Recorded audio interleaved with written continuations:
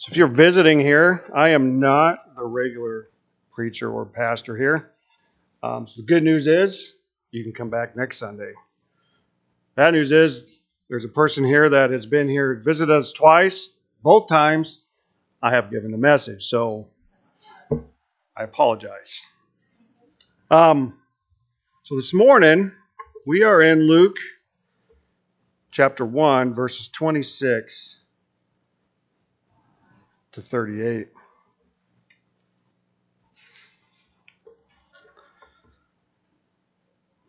Luke 1, 26.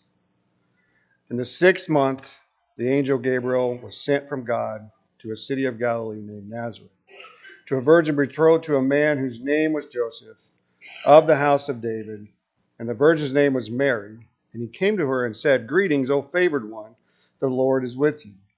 But she was greatly troubled at the saying, and tried to discern what sort of greeting this might be.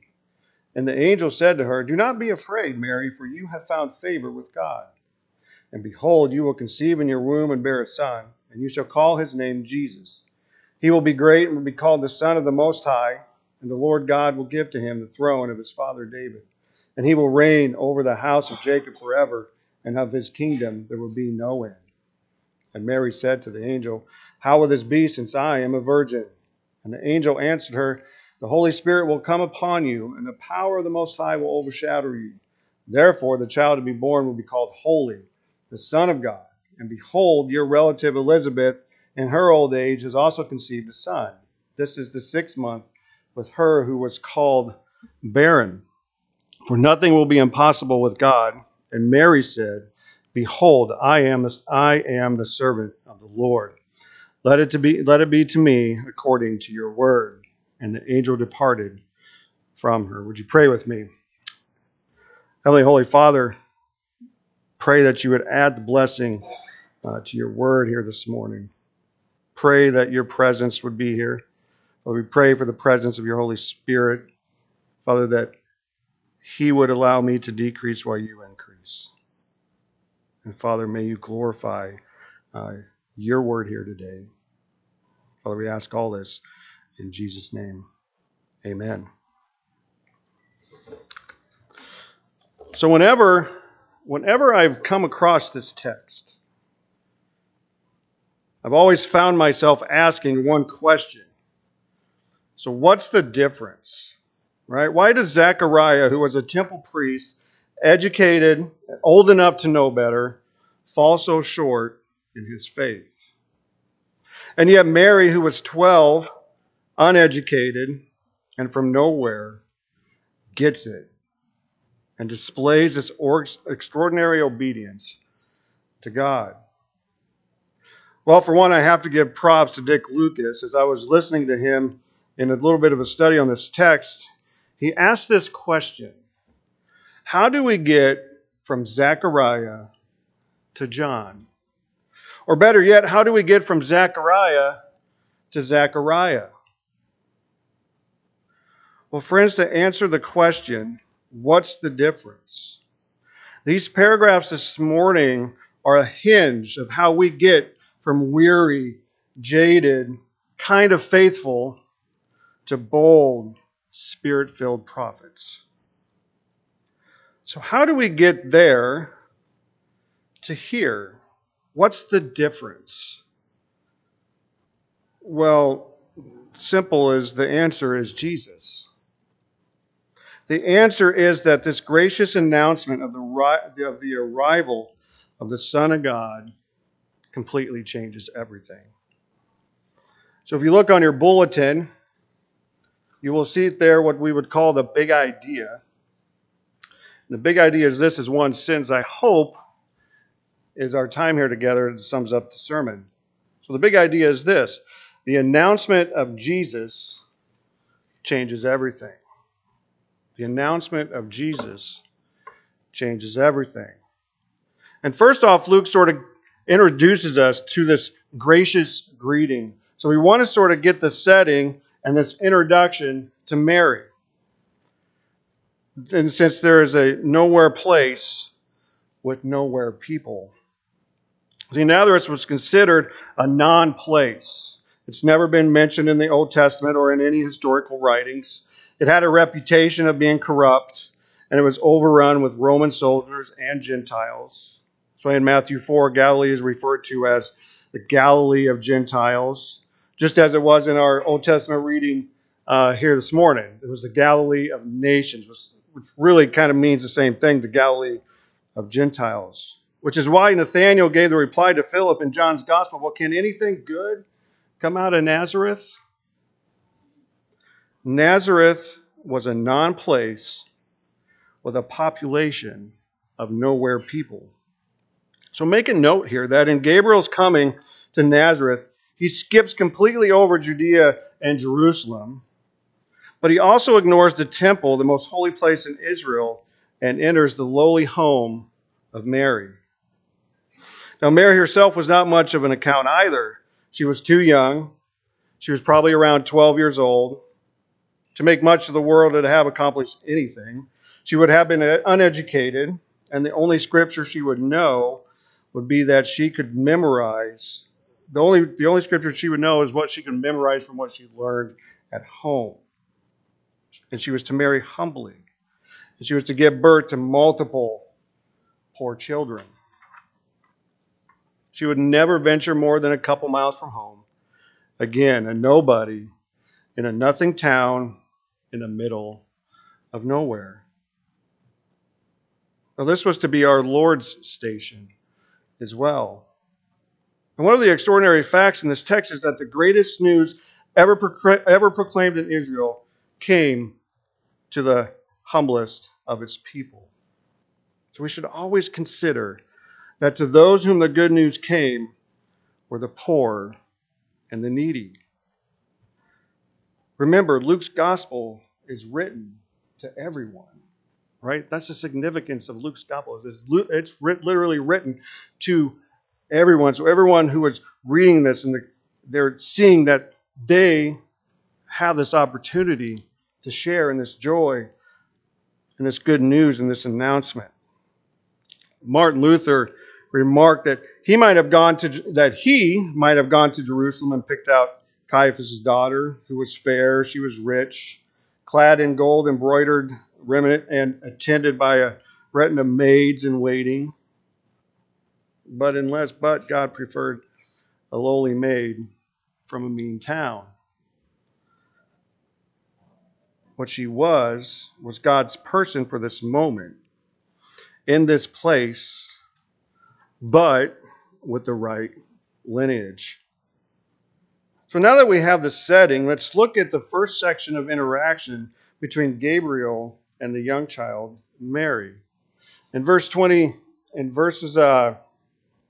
right away we get this, and in verse 28, we read,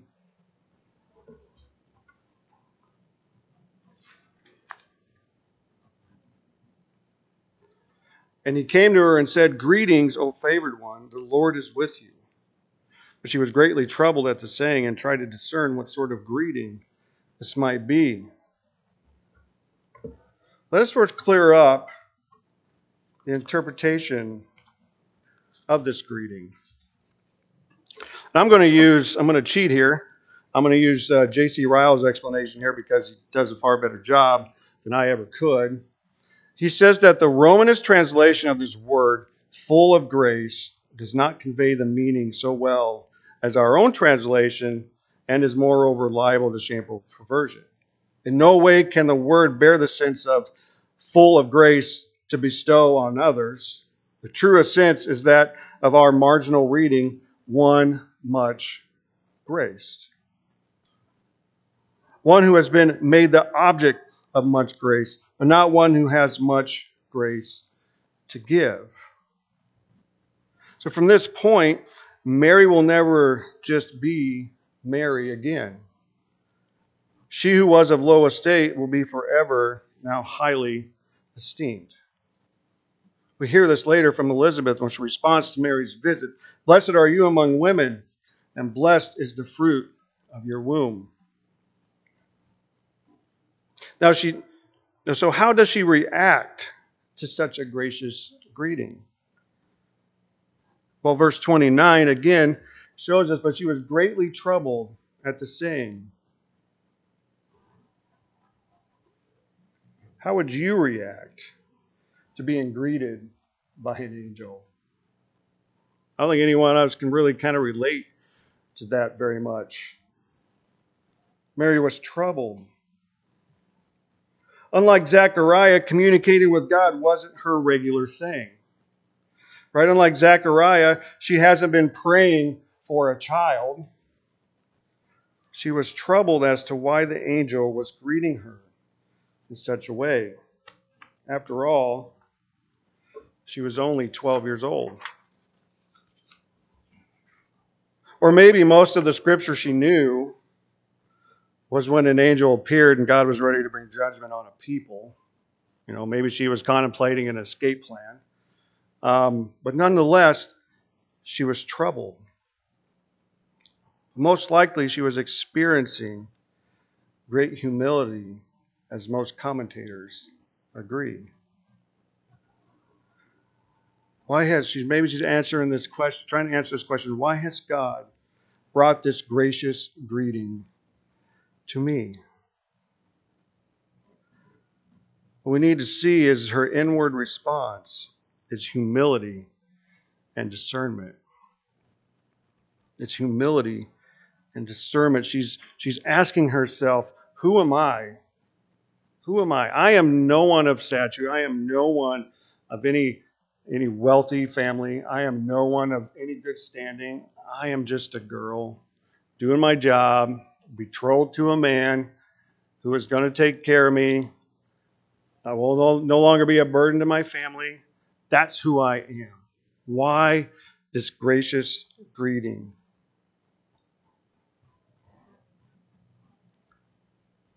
Who am I? How do we react to God's word? Is it with humility? Do we try to discern and meditate inwardly on what it might mean? Mary is simply reacting as all new hearers of the good news should.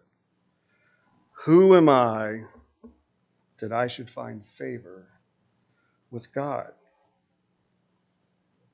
So let me ask you this morning, when was the last time you asked that question?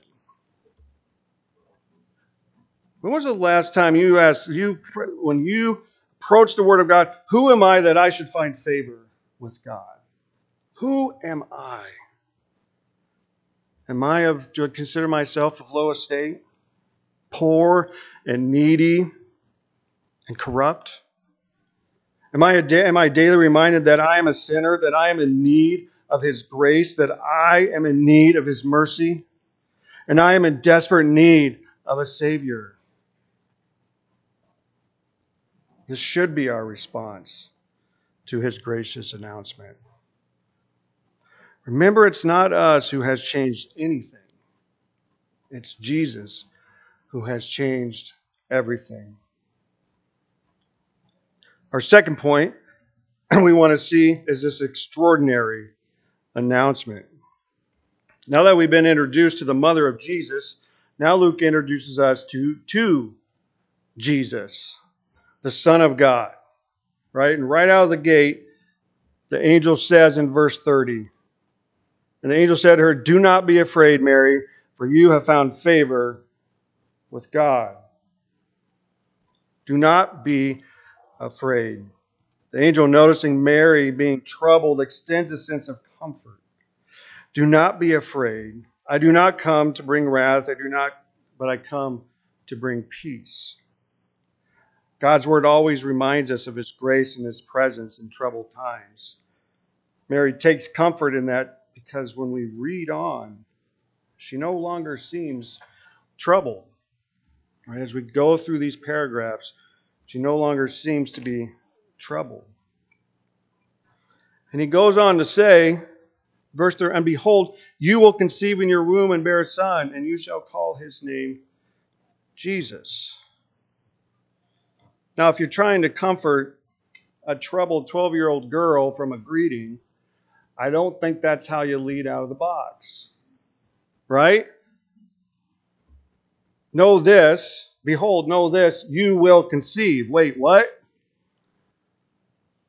It's like when you see, I don't know if anybody's had the pleasure of, someone setting a poisonous spider on your hand, right? And they're like, oh, don't worry, he won't bite you.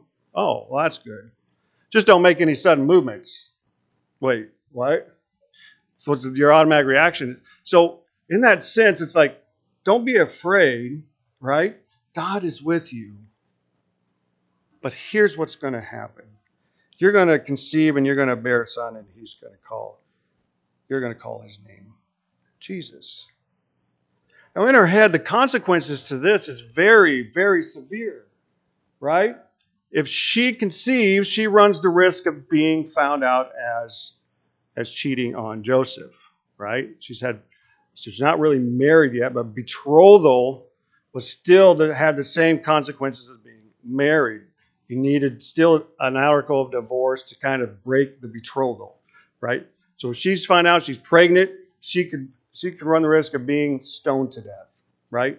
The consequences are severe. So in this sense, she's like, okay, what are we doing? But she would continue to rest in God's grace. We should not disregard the grace and blessedness of Mary being the one to bear the Son of God into the world, right?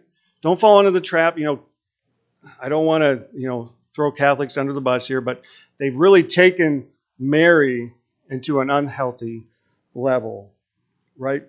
Jesus still bore the face of Mary, the mannerisms of Mary. He was nurtured by Mary. So in that sense, Mary has a big role to play in Jesus' life. At the end of the day, she will be the mother of Jesus. So we've seen what Mary will do. Now let's see what Jesus will do. Let's see who Jesus will be. Well, first, he will be the Savior. That's in his name, right? Savior, Jesus is Savior. He will save. He will be the Savior to whom all creation has been waiting for. He is the Messiah, the Savior, the one that all have been waiting for. He also will be great. Now, in the Zechariah text, we hear that about John. John will be great. But John goes on to say, I'm not great. One who's come after me is the greatest, whom I can't even tie his sandals. And again, to plug a quote from J.C. Ryle, you can tell who I've been studying a little bit in this text. Jesus shall be great, says Gabriel. Of his greatness, we know something already. He has brought in a great salvation. He has shown himself a prophet greater than Moses.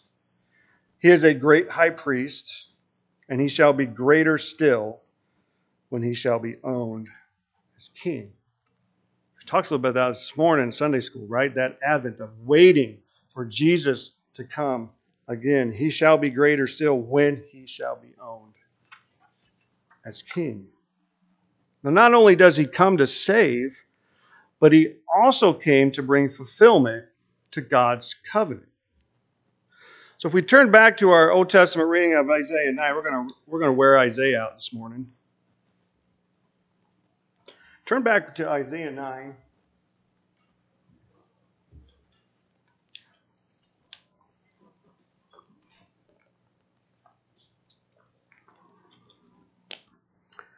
And in verse 6, Isaiah gives us this glimpse, right, of what's God's redemptive plan moving forward. For to us a child is born, to us a son is given, and the government shall be upon his shoulder, and his name shall be called Wonderful Counselor, Mighty God, Everlasting Father, Prince of Peace. Of the increase of his government and of peace there will be no end, on the throne of David and over his kingdom, to establish it and uphold it with justice and with righteousness from this time forward and forevermore.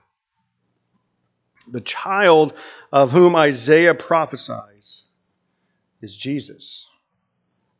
He is the one of whom the prophets spoke. The prophecy is now being fulfilled.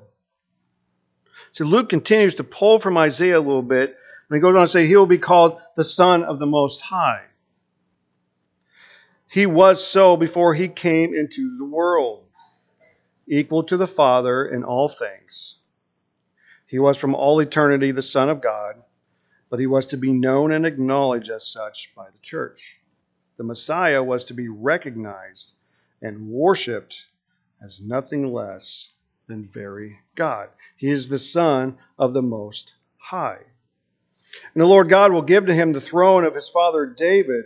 Now Luke isn't insinuating that David is Jesus' father, but wanting us to recognize that he was of the line of David through Mary and Joseph, and that the Davidic covenant is being fulfilled through him.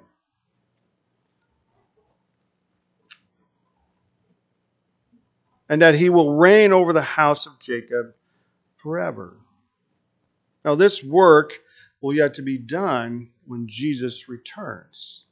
Again, we said in that Advent, waiting for Jesus to come again, to make all things new. And of his kingdom, there will be no end. Right? There will be a time when every knee will bow and every tongue confess that Jesus Christ is Lord.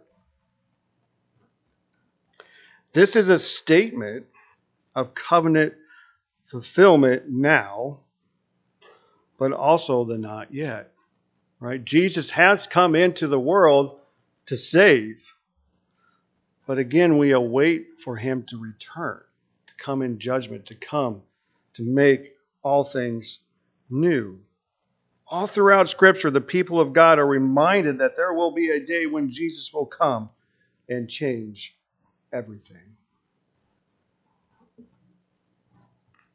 Thirdly, we need to notice an extraordinary response. We need to notice this extraordinary response. See, Mary responds in two ways.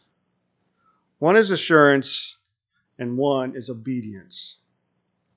Right? Assurance, verse 34, we read, "And Mary said to the angel, 'How will this be since I am a virgin?'" Well, the question here in this text it's not what's going on, question we asked last week, but how will this be? Right? It's a question of, okay, I catch what you're throwing. How's this going to happen? Right? Give me the rules. Give me the means by which this is going to happen.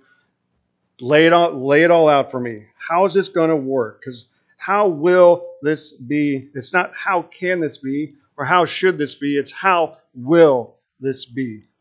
Tell me how this is going to happen. Basically, her answer is, "Here I am, Lord. How is this thing going to go down?" It's the same response that we hear throughout the Old Testament of people who God has called to him to do his work. "Here I am, Lord. What's your will?" And the angel responds again. And the angel answered her, "The Holy Spirit will come upon you, and the power of the Most High will overshadow you. Therefore, the child to be born will be called Holy, the Son of God." Luke leaves no room here for any misunderstanding. Right? It's not Joseph's son. Right? It's not a little sneaky thing going on here where we try to find out that, well, maybe he was Joseph's son. And, well, maybe he figured it all out and he was a good person. No. Luke leaves no room here for misunderstanding. As the angel said it, it probably happened. Meaning that at that point, the Holy Spirit did come upon her. And the power of the Most High overshadowed her like he overshadowed the tabernacle when he was present.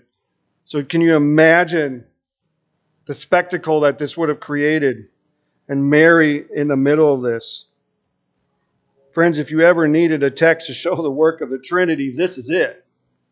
They're all present here. They're all accounted for. Father, Son, and the Holy Spirit. All in that moment, Mary received Christ within her. Have you had that moment? Have you had that moment when you received Christ within you? The Holy Spirit approached you, and the Most High overshadowed you, and Christ entered into your life.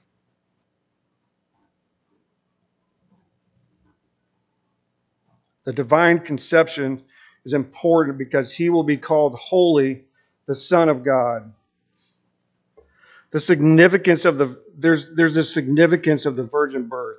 Jesus had to be born without sin, had to be conceived outside of ordinary generations. He could not be born of man, for man's nature is sin from birth. He could not be born of Adam's generation, for if he was, he would not change anything. Nothing would change. It'd be all just status quo. He had to be born of a virgin through the power of the Holy Spirit, through the mighty work of God. The virgin birth isn't an impossibility. What we need to see here is that God makes the impossible possible. Along with divine explanation, Gabriel gives an account in true Lucan style in verse 36. He says, "And behold, your relative Elizabeth in her old age has also conceived a son, and this is the 6th month with her, who was called barren, for nothing will be impossible with God." The term barren there is a medical term, right? Luke is a doctor, there's a medical term. This is terminal barrenness. And so the fact that Elizabeth becomes pregnant is quite amazing. He gives Mary an account of assurance and then a blessed assurance in God, for nothing is impossible with God. Be assured that God makes the impossible possible. But be assured this, that God makes the extraordinary possible. Next thing to look at is her obedience. It's her obedience, the response and the obedience. That is the difference.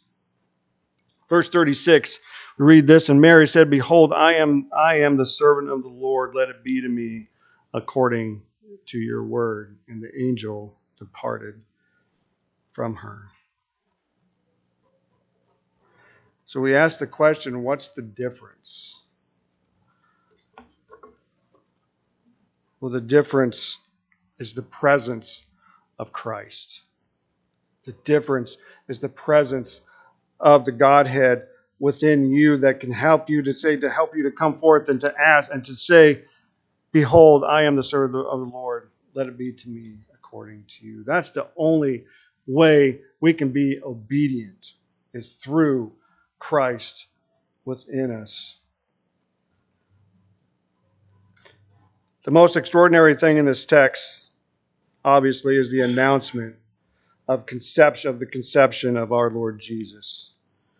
From here on out, Jesus changes everything. I don't mean everything. Some folks here just came back from Kentucky. They can say with me, I don't mean everything. I mean everything. Right? And that means everything. Jesus will turn everything on its head. But another extraordinary thing in this text that we really can't throw by the wayside is Mary's obedient response to the most extraordinary announcement in the history of the universe. A 12-year-old girl with an obedience greater than any one of us could ever imagine.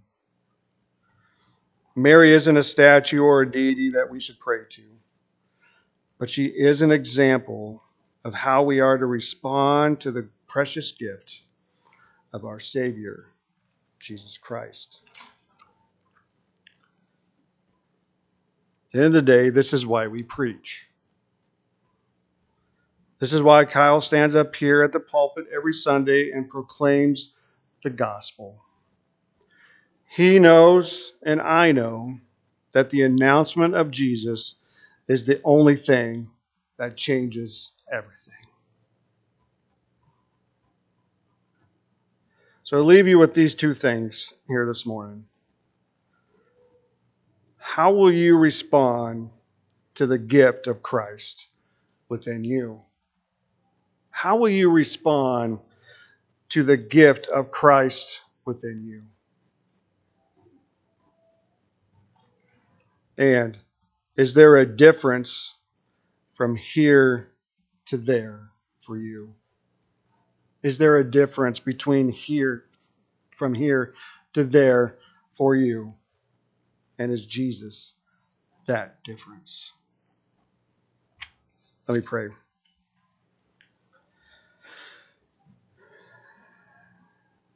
Heavenly Holy Father, too many times are we like Zechariah.